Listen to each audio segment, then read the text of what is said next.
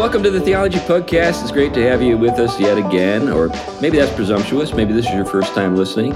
And because we don't presume that you've heard of us before or know who we are as individuals, we take a little time each time we put a show together to introduce ourselves. So I'm C.R. Wiley. I'm a pastor in the Pacific Northwest, and I have been a real estate investor, commercial real estate. I've been a contractor. I've also taught philosophy at the secondary level. Did that for about a decade. And I've written a few books. Latest book is on Tom Bombadil and the House of Tom Bombadil. And I just got a contract to write a commentary on the Book of Acts. So podcast folks, you're going to be hearing me drone on about the Book of Acts for the next 2 years. Anyway, that's enough about me. How about you, Glenn?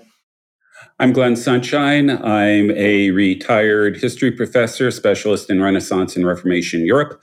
I am now a ministry associate with Reflections Ministries and a senior fellow at the Colson Center for Christian Worldview. Great. Tom Price. I teach systematic theology and Christian ethics and philosophy. One of the places is Gordon Conwell Theological Seminary. Great. And we're pleased today to have a guest on the show, someone who's a new friend, and we're really eager to talk to him about a new book that he's published. But Jason, introduce yourself for folks, please. Hi, everyone. Jason Baxter. I have taught for 12 years at Wyoming Catholic College. I got my degree, undergraduate degree in classics at University of Dallas, and then went on to do Italian studies and medieval studies at University of Notre Dame, where I was disobeying my advisor's wishes and I took a class on Meister Eckhart. He told me I should only take classes on Italian literature. And I snuck around his back and I got this class in Meister Eckhart and sort of late medieval mysticism. And then for me, my kind of intellectual path and career became clear to me. I knew that Dante didn't know Meister Eckhart. But they were exact contemporaries, across the Alps. Yeah. But I also felt that this sort of long stream of Platonism, which kind of like one of those subterranean rivers in Wyoming, goes underground for a while, then reappears, a half mile later, that this was kind of explained the feeling of reading Eckhart, and it also explained, the feeling of reading Dante. So my career was at first devoted to trying to trace these subterranean rivers by which Platonism got to Dante, despite the fact that I hardly need to tell a bunch of Reformed historians of Europe that, Plato comes back mainly with Ficino and the translations in the 15th century. But so my first half of my career has been sort of dedicated to that and dedicated to Dante. But in the meantime, I've always loved Lewis, loved him since I was a teenager. I was a morally serious teenager. I was probably better at 18 than I was at 38, but reading Lewis's sermons and reading Lewis's nonfiction was always wonderful. And it wasn't until I was working on all my Dante projects that I realized that C.S. Lewis had got to these things before I did. With the huge difference that he was sitting around in Oxford libraries and reading things which had been untranslated and in some cases unedited, sitting around and reading these things in manuscript.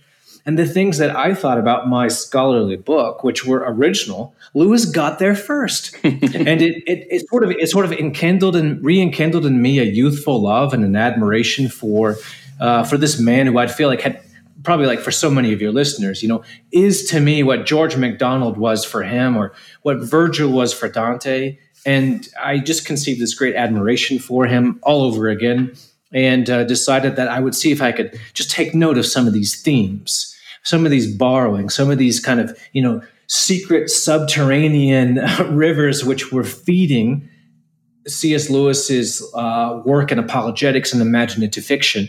And I found enough things that I was able to make a book of it. And that's what we're here to talk about today in part. Right. It's a marvelous book. I just finished it. It's called The Medieval Mind of C.S. Lewis. How Great Books Shaped a Great Mind. It's got a fun cover, too. Yeah. It's a glorious cover. Yeah. So you're absolutely right. I mean, C.S. Lewis has been very important for me and I think for many of our listeners. And there's some things that kind of go into that are, I think, worth reflecting on, and I think you actually get at maybe without even knowing you're getting at. So, in the Protestant world, Lewis is huge, as you know. Mere Christianity, Miracles, Surprised by Joy, all of these great nonfiction and apologetic works. And then the fiction, of course, is great with, Screwtape Letters and the Chronicles of Narnia and so forth. So everybody loves him. And many people within the Protestant world try to emulate or sort of copy, his project, or sort of are inspired by his project and want to continue it, but they just can't seem to sort of work in the same spirit that he did, and their stuff doesn't come well. Obviously, he's a brilliant person, or was a brilliant man, and you've got to give some acknowledgement to his genius, and that the fact that we just all can't do that. Right. Something irrepeatable, yes. That's right. But on the other hand, the people who even attempt it within a sort of theological framework they're operating from, don't have the magic. They don't have that special extra something, and I don't think that they have any way to identify what is wrong. But I think your book helps to introduce people to a dimension of the sort of the inner life and intellectual world outlook of C.S. Lewis that perhaps folks are unfamiliar with.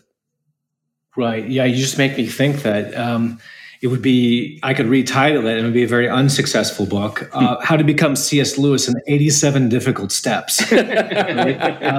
How to be C.S. Lewis after 35 years of arduous labor. I think that's kind of, maybe we should just let the marketers choose the titles.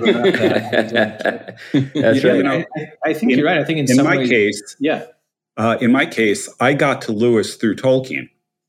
Yeah, that was my route to even finding out. Even hearing his name, and Tolkien. It's exactly the same thing. There are so many people who want to be the next Tolkien, and every one of them fails, largely for precisely the same reasons. Right? They don't have the intellectual depth to have the vision that you need to pull off something like that. That's right.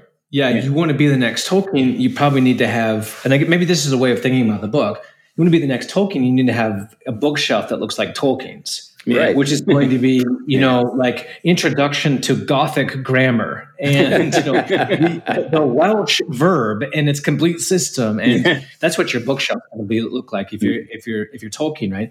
I guess analogously, I think you could think of this book is, what did C.S. Lewis's nightstand look like? Yeah, and it's Boethius, and it's Augustine, and it's Dante, and it's Nicholas of Cusa, and it's weirder stuff. It's Romain de la Rose, and as he announces in Out of the Silent Planet, it's also Bernard Silvestri's Cosmographia, and it's Alan of Lille, and it's the weird stuff that if you go through the 1936 Allegory of Love with a highlighter and think, that's a strange person, and highlight that. Mm-hmm. Then go read that stuff. Then what you realize is that this had sort of penetrated Lewis's mind, Lewis's spirit, Lewis's heart more deeply than you might have thought. Yeah, a couple of points on that. But one would be, I think, but I had an introduction to Lewis. As a kid, this strange cartoon came on television, The Lion, the Witch, and the Wardrobe, and this is like the old 70s. I had to watch that every Sunday at Sunday schools. Yeah, I know what you mean. And this show was, of course, captivating, and I didn't really think about it much later, and I wasn't interested. I went to church, and my family was Christian. I wasn't interested really until the bigger issues started to face in life. But then I do remember reading Lewis's Christian and apologetic writings. And one of the things I think, because this was when I was kind of being discipled by sources, I was cutting my teeth on these mainly because they were addressing big issues. But that's where I really felt that Lewis was introducing us to those writings through what he was saying. I think that opened my imagination not to follow this kind of narrow, one-dimensional kind of apologetic, but something that was drawing off of riches of ancient wisdom, understanding, sources, and showing how they all kind of found a unity in that Christian, faith that he took so seriously. So when I saw, of course, your work starting with Boethius and all this was really bringing back all those things that I do remember Lewis's works kind of inspiring me to look into or at least get a feel for. Yeah, I love that. And I mean, I know, and I've had a similar experience, but maybe one of a little bit of disappointment, knowing how much Lewis loved a figure like Boethius and reading Lewis's praise of Boethius as a teenager. I was excited to actually turn to Boethius in my 20s. I'm completely disappointed with what I actually found. And it wasn't until later that I read his Cambridge address, his inaugural Cambridge address in 1954, his De Descriptione Temporum, where he said that basically whether or not you like Boethius is a litmus test of which side of the great divide you were on. And that he himself had read those sorts of things so thoroughly and with so much sympathy and with such a sense of urgency that he had become a naturalized citizen of the pre-modern world. Yeah. And that's when I knew I had some work to do. And I think this is one of the other kind of neat things is that it's not just sort of stuff and ideas and opinions which Lewis maybe got from the medievals and then, recycled and refreshed and reused, which I think he does that a lot. But it seems that even his very sense of vocation as an intellectual, that is what he even thinks it means to know something, is informed by pre-modern habits. Yeah. That is, I think, in the modern world, and I jokingly call myself a recovering Cartesian, right? In the modern world, we think to know is this fundamentally empirical and mathematical enterprise. Yeah. And there are all these other sort of faculties that our ancestors would have considered knowledge, like love or beauty or even morality in some sense, to be retuned with the cosmos such that some good actions come easily or naturally because of habit. Our ancestors, I think, would have been comfortable calling all these different species of knowledge, right? But not so for us. So I think, I think reading Lewis taught, kind of helps me as a recovering Cartesian recall that one of the aspects of knowledge is reading until your heart touches it, is reading it until, in some sense, you don't just know the ideas. Not just that you can reconstruct the arguments and rehearse the facts, but until you've sort of seen the arguments from within, what the filmmakers call the point of view shot. Or as I've been increasingly saying, partly because of Lewis and partly because of Dante, to know something means to have you've worked through it so thoroughly that you feel it in your veins and in your pulses and in your nerves. That's knowledge. Yeah. Mm-hmm. And I think I think the very aspect, I think that's what's so charming about Lewis's apologetics and his fiction, his imaginative writings, is that he's clearly trying to work head knowledge out into a heart knowledge, or try to work that knowledge into the veins.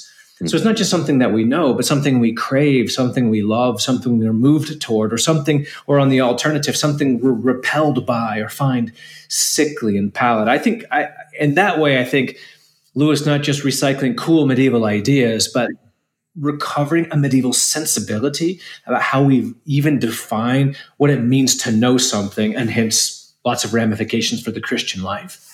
Yeah. One of the things that I've been talking about lately with some groups that I'm with is where it talks about the knowledge of God.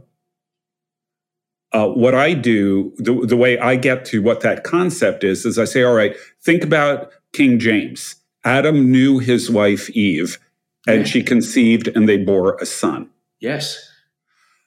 Knowledge of a person implies intimacy. Yes. There's a relational component of it.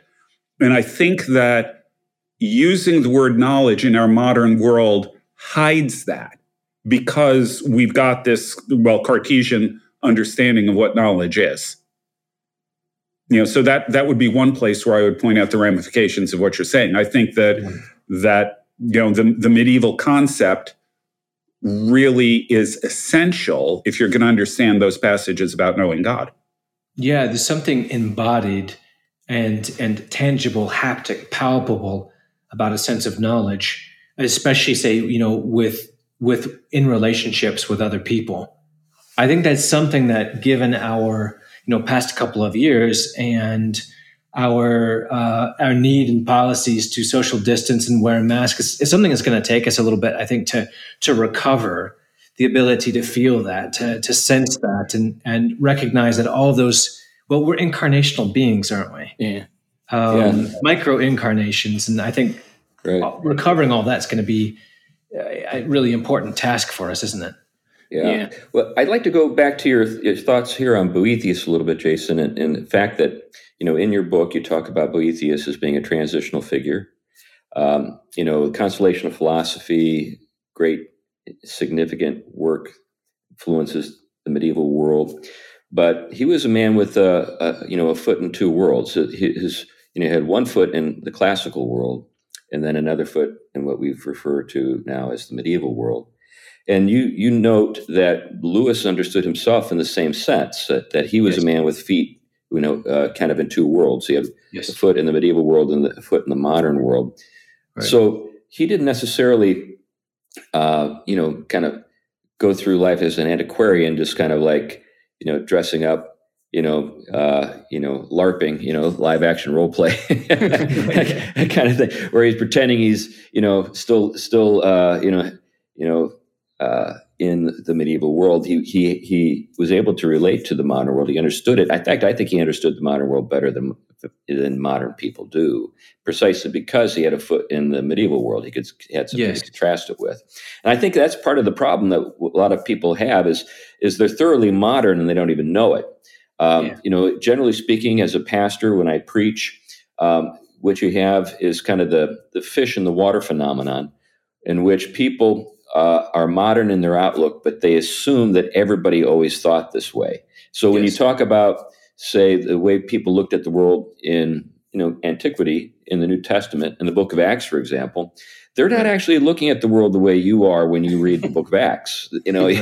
You're interpreting everything in a way that a modern person would, a Cartesian, a person who looks at surfaces and quantities but can't get beneath the surface, who assumes that anything else is subjective, and just sort of private knowledge.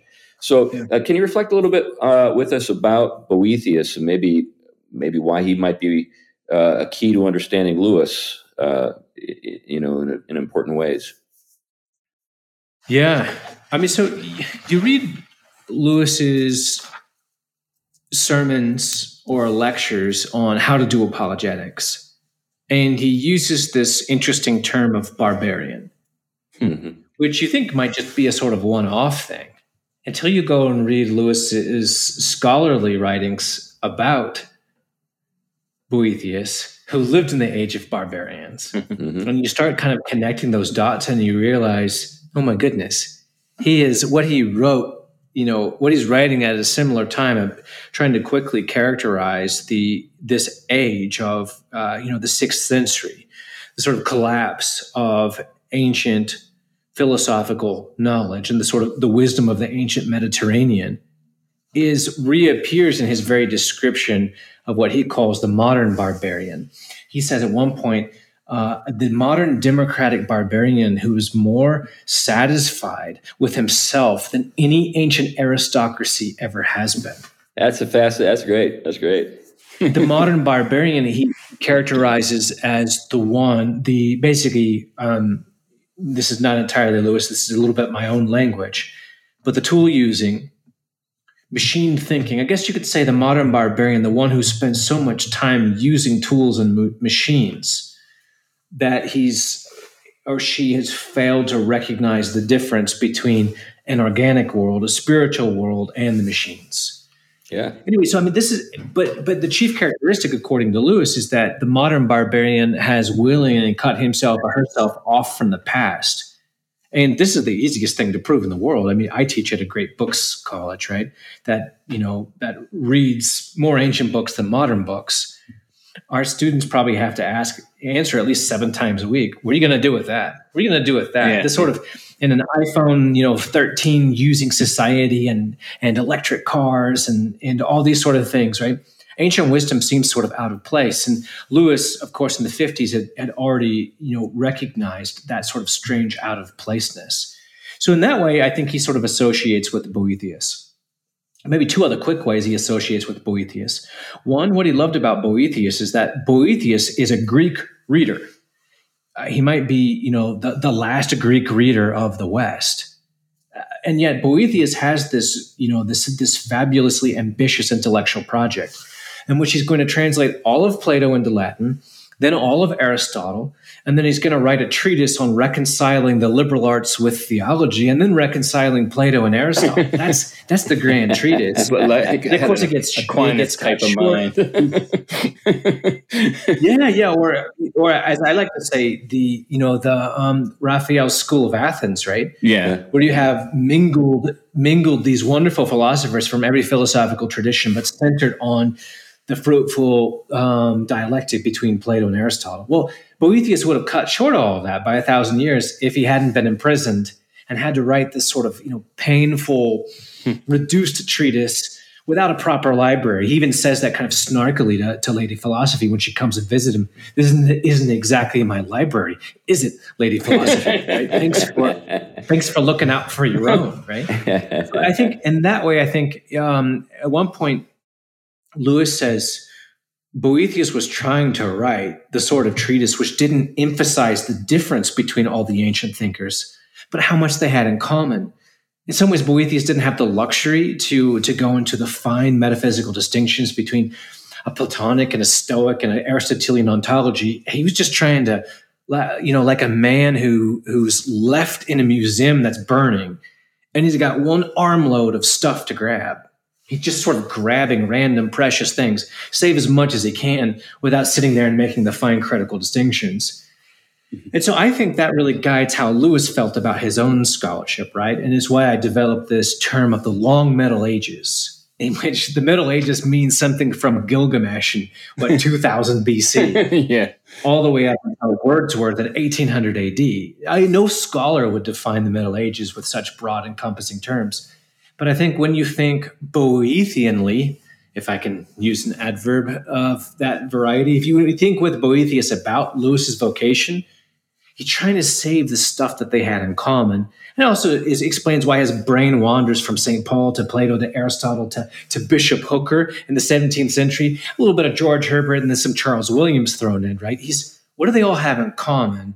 In some sense, I don't know, maybe even anticipating in our day. I mean, here we are, people from different sort of denominational affiliations having a common conversation about how many of the paintings we can save before the museum burns to ashes, right? Yeah. I think Lewis felt like we had lost the luxurious privilege of the fine distinctions, and now we got to talk about, for at least for a little while, what's in common.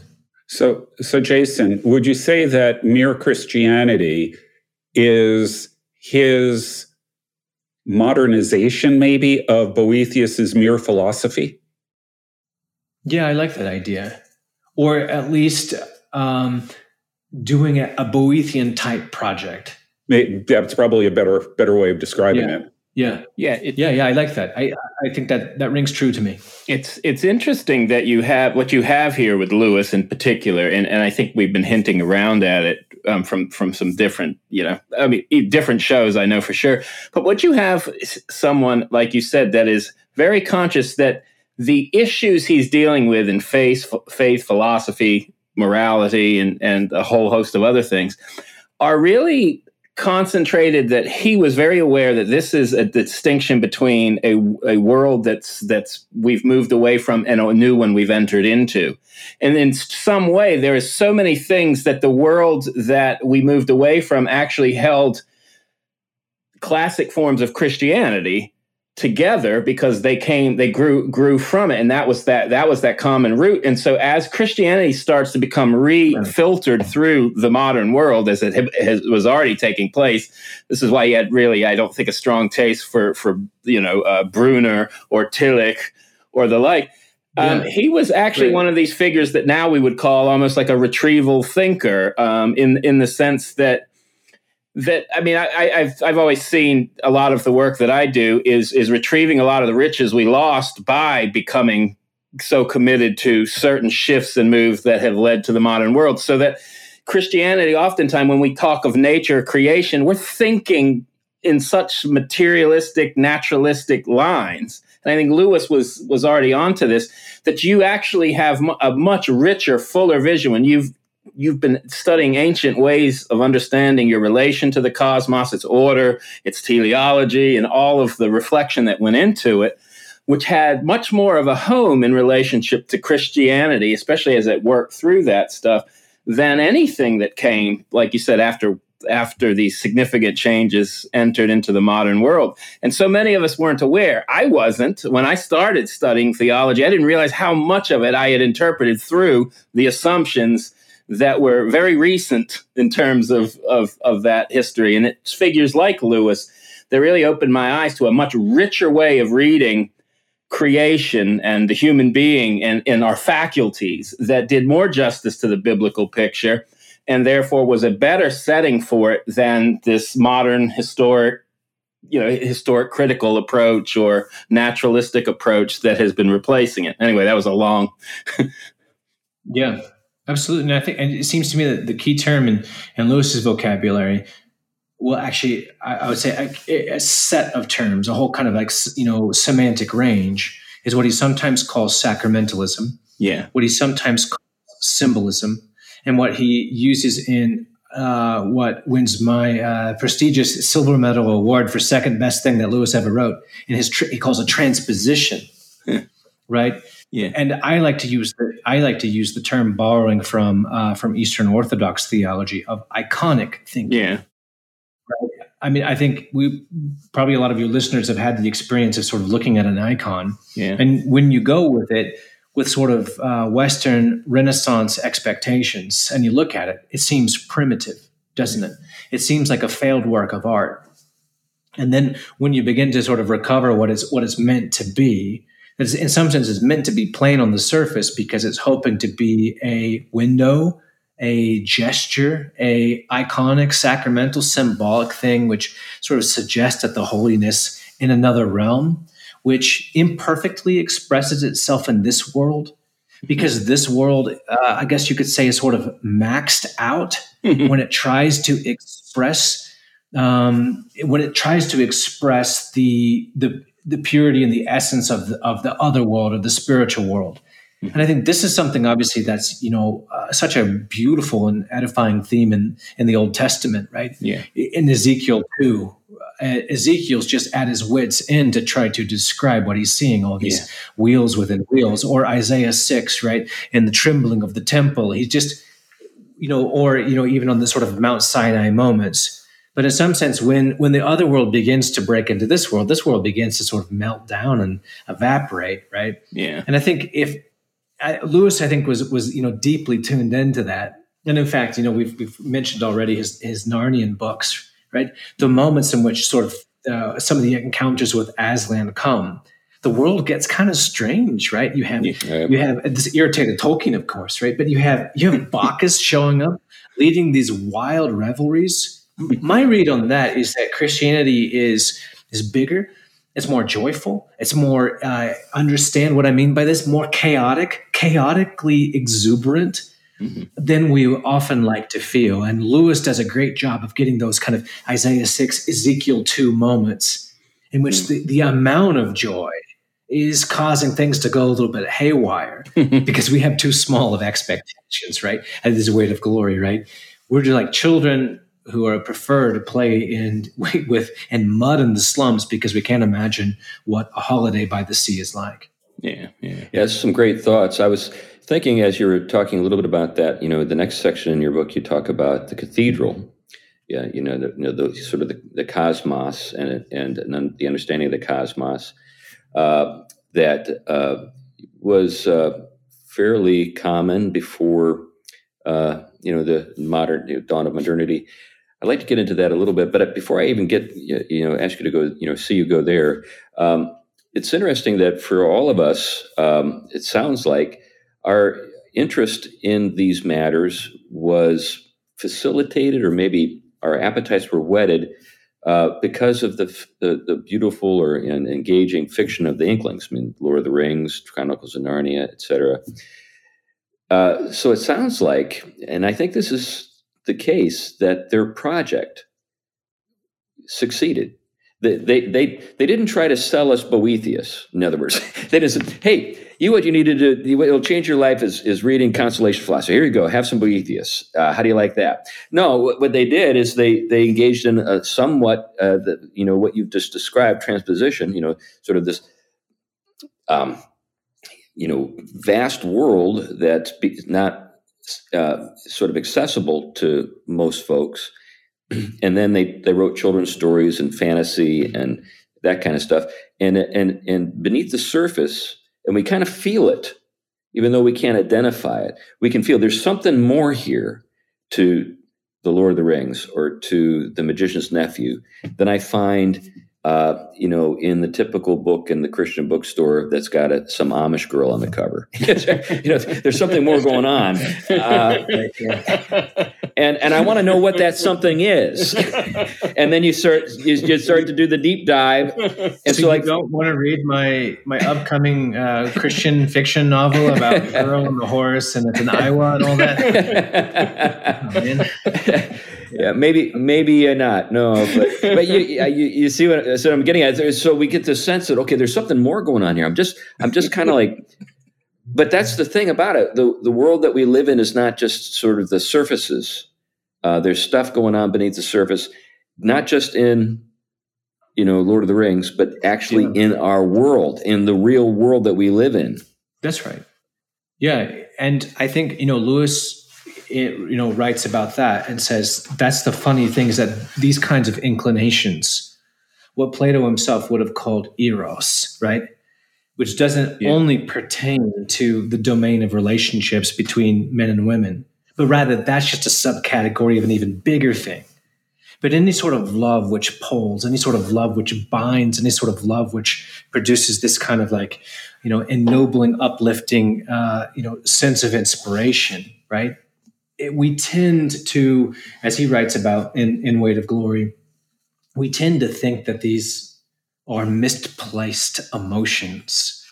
And thus we feel kind of alien and exiles in the modern world, that we're the weird ones who just need to finally conform. Read enough Sam Harris until we finally just say, you know what, you're right? We just need to get with the times and donate to the United Nations, right? Which I don't think is necessarily a bad thing, of course. But I think those kinds of deeper poles, those kinds of that kind of hunger for that heavenly bread, as the Gospels might put it, is something which Tolkien and Lewis just do so brilliantly. And of course, they're convinced that that's what beauty is. Umberto Eco says that you should understand beauty in the Middle Ages as spiritual radioactivity. Right? It's this sort of releasing of gamma rays, right? Yeah. Mm-hmm. And the object seems to be vibrating with a higher level of energy, which it itself could contain. And thus, I jokingly call the cathedral the medieval world's particle accelerator, right? That just as our particle accelerators, right? We spend so much money on these things, like in Switzerland and CERN, and they're so interesting and they're so fascinating. And they want to build one now, which is 100 kilometers in a circle. It's going to be massive. It's going to require international collaboration. In order to get these protons accelerating at what I think my buddy, who's a particle physicist, said 40 million times per second around these huge tracks, so that we can smash two protons into each other, so that for a millionth of a second, we reduce these things to this miasmic field of pure energy, right? Which we think might be the thing itself. Right? It's the deepest sort of level of reality. But if you think about it, it's kind of sacramental in a way, right? It's kind of symbolic that, flesh and quantity of these protons and electrons in their orbits are really just sort of translations for our mental minds of this elusive thing, which is deeper. Yeah. I think the medievals felt like that when they built their cathedrals. Yeah. And thus a cathedral should be thought of more as a kind of an experiment. Particle accelerator in the 12th and 13th century, which briefly gets this deeper thing, this thing itself, to half reveal itself obliquely through the corner of your eye. And I just want to read a really brief passage from the book about this. I suppose if you keep me on the show long enough, I'll claim that multiple passages are my favorite passage. It's okay to have a lot of favorite passages. Oh, good. Yeah. It might be a logical contradiction, but it's understandable from the enthusiasm. Yeah. Standing in a medieval cathedral gives you a kind of X-ray vision of the world. Meaning is everywhere, full and rich. The material world has been gathered to a saturation point. In a cathedral, then, the spiritual world feels like it's leaking in, and our response is to want to soar up and through and out. Simply look up any of the black and white photographs of Salisbury Cathedral, and you'll see what I mean. Yeah. So, just to try to bring a lot of complicated themes together, if that's more or less an Old Testament description, or Isaiah 6 moment, watching a series of lectures by R.C. Sproul as a teenager has burned Isaiah 6 indelibly into my memory. I don't think I talk without trying to say something about that. So everything I'm saying, I think, is just a plagiarism of R.C. Sproul's sermon. It's a great sermon. The holy sermon, right? Yeah. That's right. Yeah, that's what I'm talking about. Yeah. So if that sort of sense of too much, too good, oh Lord, in which we have to repetitively say, Lord, you are holy. No, holy. No, you are holy. And repeating ourselves in these sort of, triadic ways just to both affirm, but also while feeling the very inadequacy of our language. Well, you take that Old Testament thought and you combine it with that Greek sense of order, right? That Greek sense of logos, with which John seems to be beginning with in John 1, right? Trying to speak to his contemporaries by beginning with this sense of the cosmic logos and order. And you sort of put those two things together and heat it up enough so that they fuse, you got yourself the Middle Ages. Mm-hmm. That is the Old Testament experience sort of leaking in the spiritual radioactivity in our very experience of the natural order. Yeah. That, I think, is what Lewis himself is trying to capture. And that, I think, CR, is what you were talking about in the literature of Tolkien and the literature of Lewis. What they're trying to put their finger on as well is recovering an alternative approach to the natural world. Yeah, and I think one of the things you see, especially, really, as the church sets out into the Hellenic world, if you will, the way post-Harnack interpreted that is that this was just this huge distortion of this simple gospel that we need to return to. And so many, even evangelicals, have run with that without knowing where that's coming from. When really what you have is something that's the exact opposite of that. It's the fact that as the gospel begins to unpack itself in this environment, it starts to find, echoes within the philosophical world, the myths, the stories, creation, and things hinting towards, and a vocabulary that will help actually unpack these metaphysical dimensions of biblical revelation and their ontology in ways that just the biblical language itself is going to give you the heart of it, but that helps to flesh it out. And so when you get to the debates on the incarnation, for example, you see the way the theologians were taking classical ways of talking about metaphysics and altering them to make the biblical picture kind of bring itself to its to heighten that mystery, but also communicate it. You see that carried through and developed, I think, in its deepest ways, also in directions that will lead to problems later. But that's what the medieval period was building on, all that richness that, when you're talking about, for example, materialism was a very thin and it wasn't something that would have been very favorable to any of that world because it was seen as the least kind of reality, right? And it was the fact that the material wasn't the source of itself, that it's being held in being, and because of that there is being. And then when you get into that, you start to realize how connected the material and the spiritual are, and how meaning is so related to their relationship that you have the cathedral, you have the imagination of this world. Right. Yeah. To create this this image of something which is super saturated.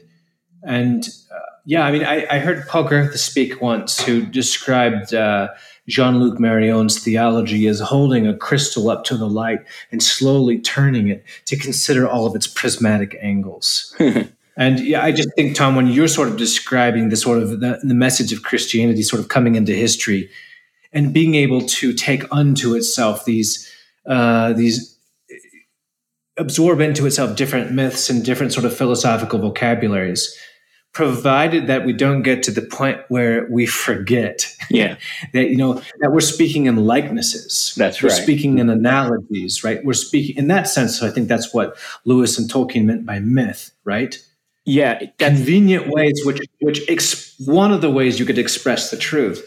But if the truth is this sort of, super sensible, super saturated realities, then it might be able to express itself in at least 3 different myths. Yeah. Or maybe even 4. Yeah. Or 5. I suppose we could have a fun conversation about how many sort of it could take into itself. But in that sense, if I'm tracking what you're saying.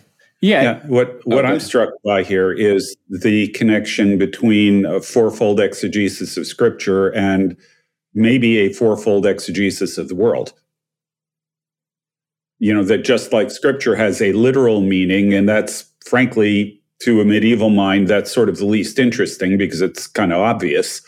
There are depths of meaning in Scripture that go way beyond just the literal. And the same thing then is also true of the world around us. There is the materialist way of looking at the world, and that's got its validity, but it's the least interesting. Yeah, Flannery O'Connor uses the same approach, Glenn, when she talks about using that approach to the creation as we use with Scripture. Yeah. And that gets back to what you said earlier about knowing being a multifaceted, multidimensional thing. Yes, I kind of want to say 100 different things in response to that, Glenn. But I think you're right. It seems a couple of things.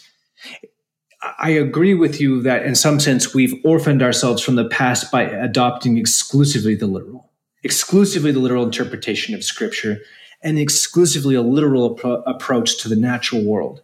That is, we describe it in terms of its analytical components, right? Methodologically, this is what someone like Boyle in the 17th century describes is the new program. It seems, though, in a grand scheme of things, though, that might, if our age could do that and do that well, which is what we do, and not orphan itself from the past, then in some sense that would be our contribution to the great sort of dialogue of the ages. Yeah.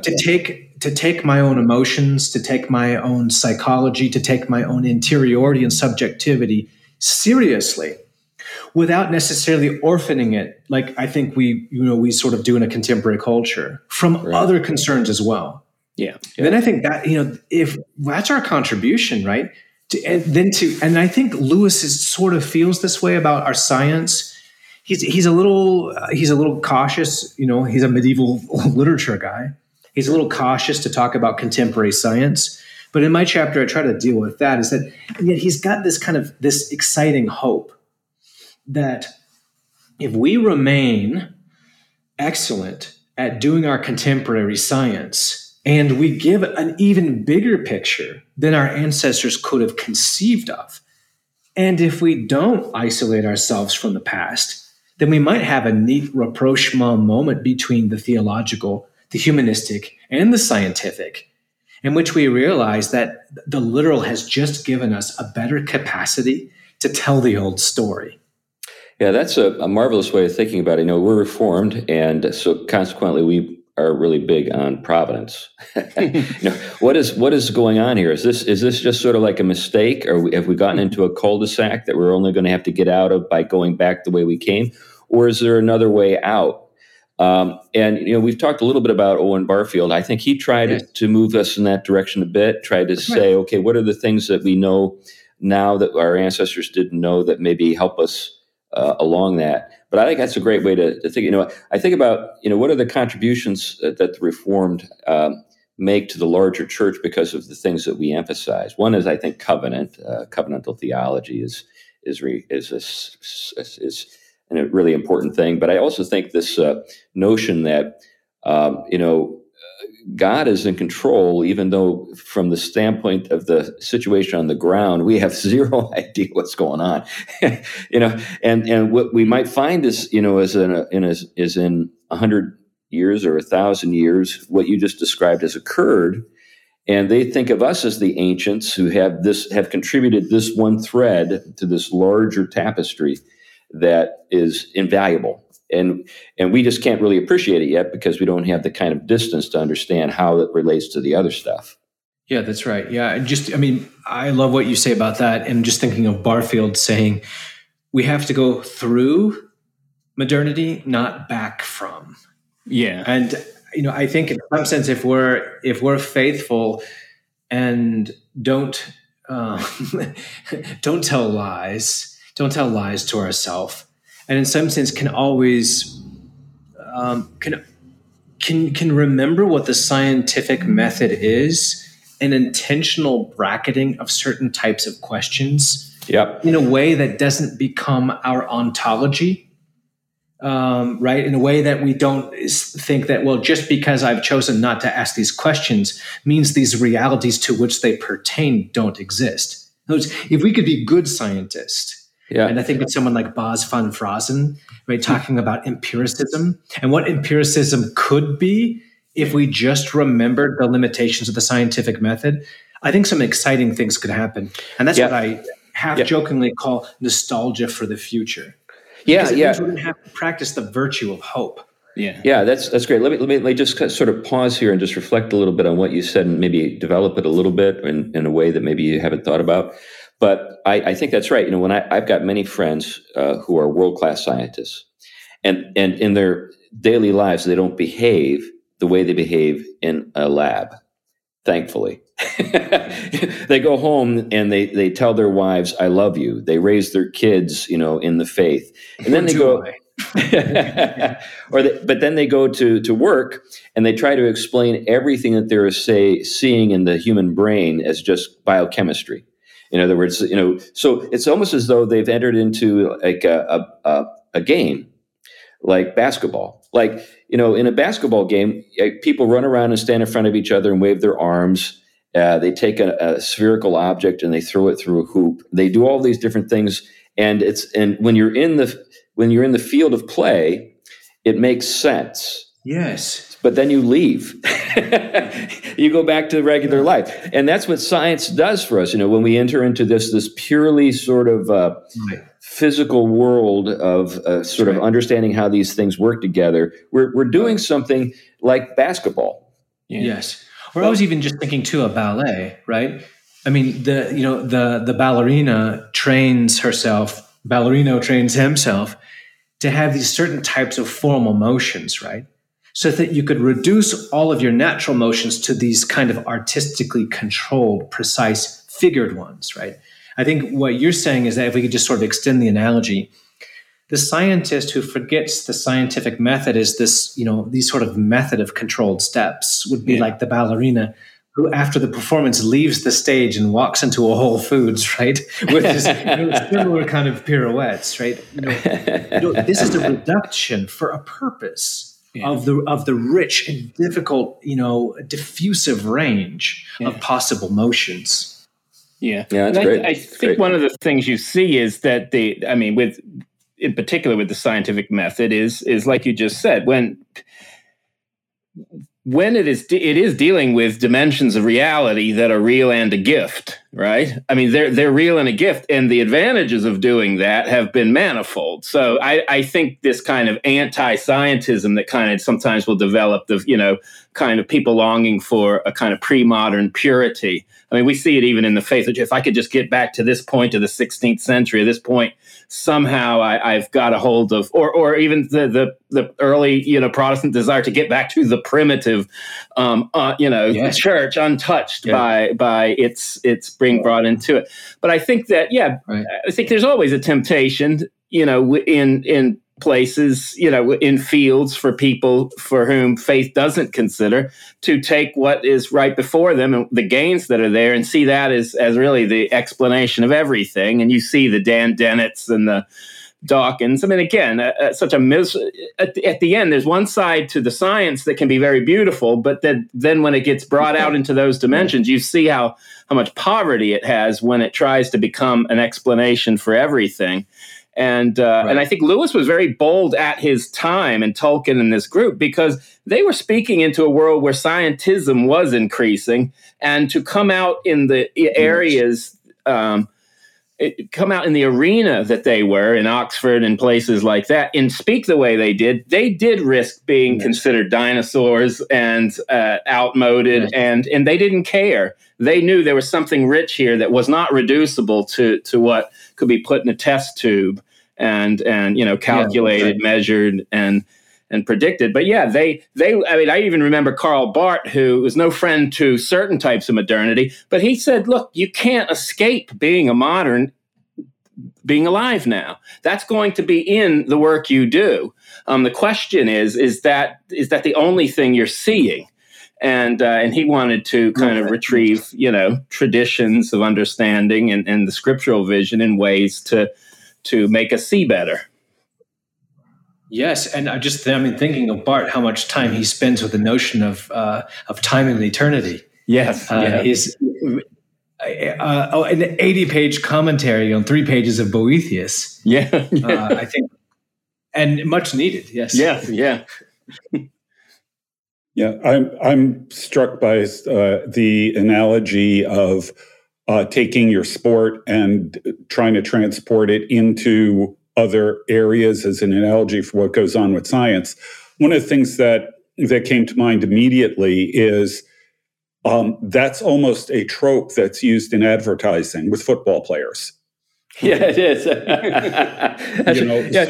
office linebacker. You don't make the right decision in terms of which broker you use, and the linebacker comes and runs you over. Right. And people laugh at it and it's silly, but it's actually a great analogy to what happens when Dawkins or any of these other guys are going out of their lane. Right. Yeah. Or I think maybe in a slightly different domain, just the level of mediation that our technological devices have put between us and reality. Steve Shapin, the Harvard historian of science, says that the greatest invention of the Middle Ages was the clock. And in part because it allowed for the scientific revolution to happen, because now you could have precise measurements. Mm-hmm. But when you begin to look at the world through the lens of a clock and through the world of a machine, in some sense, it limits the domains of the types of question you're asking the world. Yeah. Such that every single question you ask of the world is a machine question, the world gives a machine response because the domain of possible questions has already been limited, and thus also the range. Yeah. It seems like, fast forward now, and the way that we interact with each other, so the way that we interact with the world, the way we think about information, even in maybe preaching or even teaching, right, is downloading kilobytes. The sort of level to which our own expectations of machine expectations have penetrated our psychology, I think is something that Lewis was just beginning to to get a whiff of, right? And that Deborah Lupton calls us data selves. Mm-hmm. That our how do we put this? Taylor uses this term of our cosmic imaginary, how we think of the world and what it has to reflect on me. But maybe we could say our psychological imaginary of what I think of myself in terms of hopes, dreams, desires, life outcomes, life expectations. I'm actually working on a piece right now which analyzes Mark Zuckerberg's open letter to his daughter, Max. Oh, wow. And just stopping right there, he named his daughter Max. Yeah. She's a maximum. She's going to be a life function which will maximize resources, will have maximal resources and thus maximal outcomes. She's Max. I think that's a sort of fascinating way in which what you were saying, Glenn, these sort of cultural metaphors that we laugh at, these kind of cliches, but at a certain point become so much a part of our self-identities that even as soon as we begin to talk about what a flourishing life looks like, it begins to come out in this kind of language of economics and machine learning and sort of function maximizing language, which our very vocabulary can conceal from ourselves these other types of longings and inspirations, and what we began earlier talking about, that Platonic eros. Yeah, one of the things that, I'm a preacher. I get up in front of people every week and expound and try to help folks see or hear what God has to say to them. I belong to, I have many other pastors that I know, and I'm aware of the trends in homiletics and things. And the approach to language that preachers today more or less fall into without even thinking is a very, I guess, instrumentalist way of thinking. And then there's also a kind of or a speaking. And then when they do sort of reach for a metaphor, they use mechanical terminology without even realizing what they're doing. And some of these folks, they'll say, you need to plug into the Holy Spirit or plug into the Bible or something like that. Yeah. And some of these guys will be the most sort of censorious when it comes to anything that they can't find in the Bible in any other place. But they're with thoughtlessly employing these metaphors that are drawn from a very shallow surface understanding of the world. Yeah. And functionalist.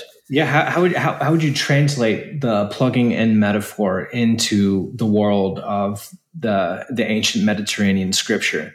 That's an exciting thing to even think through.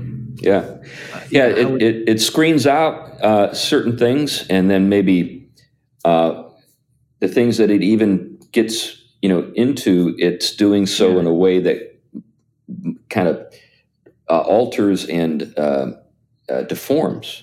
The answer is, I am the vine, you are the branches. Right. Or the word of God is living and active and sharper than any two-edged sword, dividing to joints and marrow. Yeah, if you limit yourself to scripture. Those are the metaphors that they use. Yeah, and if you stick with those, you're great. I'm just thinking about the guy who's trying to be hip and cool and relate to people. Sure, yeah. The language of cutting, the language of burning, the language of growing. And I think, incidentally, this might be related to what Lewis says about why he admired Dante so much, is that Dante uses not just these metaphors, which I think are sort of faithful to this long Middle Ages, right? From the biblical world through, up until the beginnings of modernity, but that Dante himself needs to use these metaphors sometimes to correct one another. Yeah. Such that the movement of God is a cutting, is a burning, but also a growing simultaneously.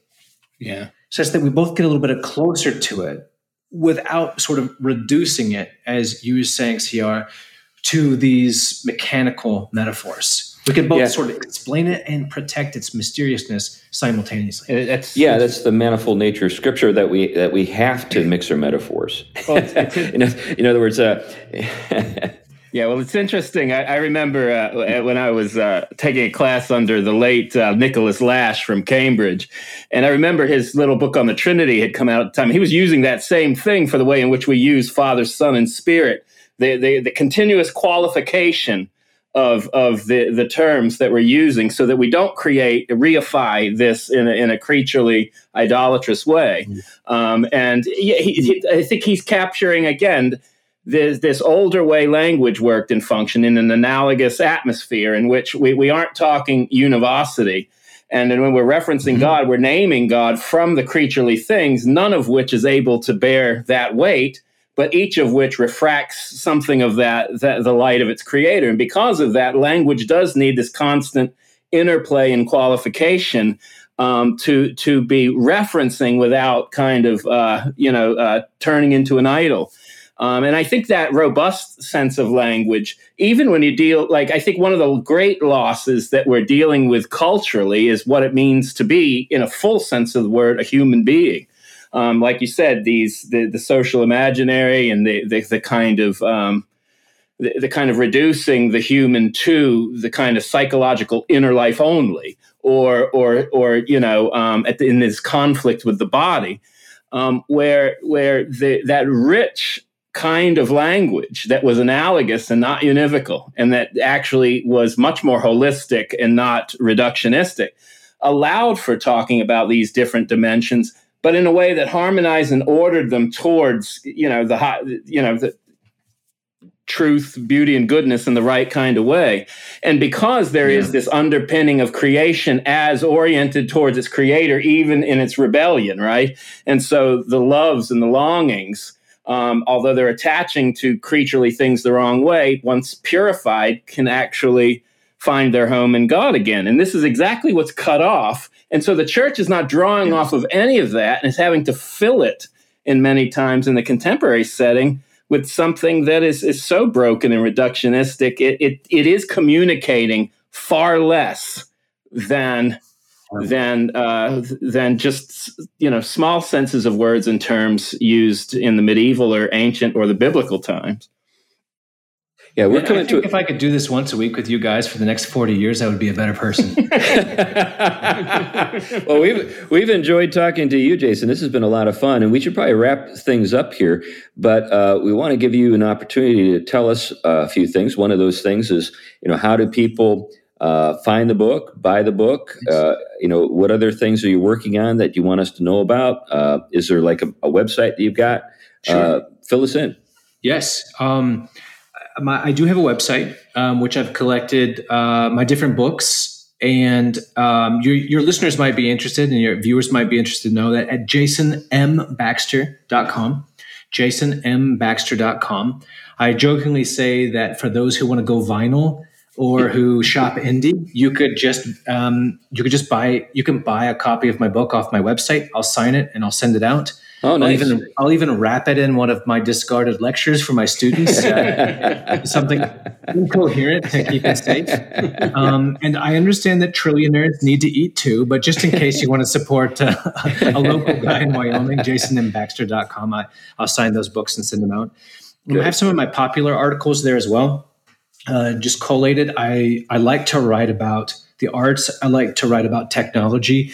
But I like to stage moments in which a modern experience could be brought into fruitful dialogue with an ancient text. And so I've got a piece on the burning of Notre Dame de Paris, as well as the discussions around it initiated by Macron a couple years ago about how it should look. And I give Macron some valuable advice. And he keeps texting me ever since I wrote that thing. It's getting really, really annoying. But I've got some other pieces too about, being in Iceland and failing to look at a waterfall because people are taking so many selfies of themselves, right? So I've got some pieces which I try to, put together some contemporary experiences with some ancient literature or pre-modern art and so forth. As far as projects coming up, I have contracts right now to translate the Divine Comedy. So the Inferno, and my translation of the Inferno with a new theologically driven commentary should be out in 2023 of Dante's Inferno, and then Purgatorio 2024, Paradiso in 2025. So I'm working on that. I'm contemplating whether I want to write a novel, which I've got an idea in my mind, or if I'll do another nonfiction book. And I'm interested in Owen Barfield, and I'm also interested in Fyodor Dostoevsky. So those are all sort of things that are in the works. But right now is a little bit more Dante before we go either to the 19th or 20th century. Oh, great stuff. Well, Jason, thank you for giving us your time. And we encourage folks out there in podcast land to get a copy of your book. Once again, The Medieval Mind of C.S. Lewis. And if you want a signed copy of this, go to Jason's website. And that's great. Sometimes I wake up at night worried about, whether or not the folks that own Amazon will keep eating. But we need to think about, just other people every once in a while too. And so it'd be great for folks to just buy the books directly from you. Yeah. Anyway, well, thanks again for listening to the Theology Podcast. And we've got more shows planned that are going to be a lot of fun. And we look forward to having you with us down the road. Bye-bye. Bye-bye.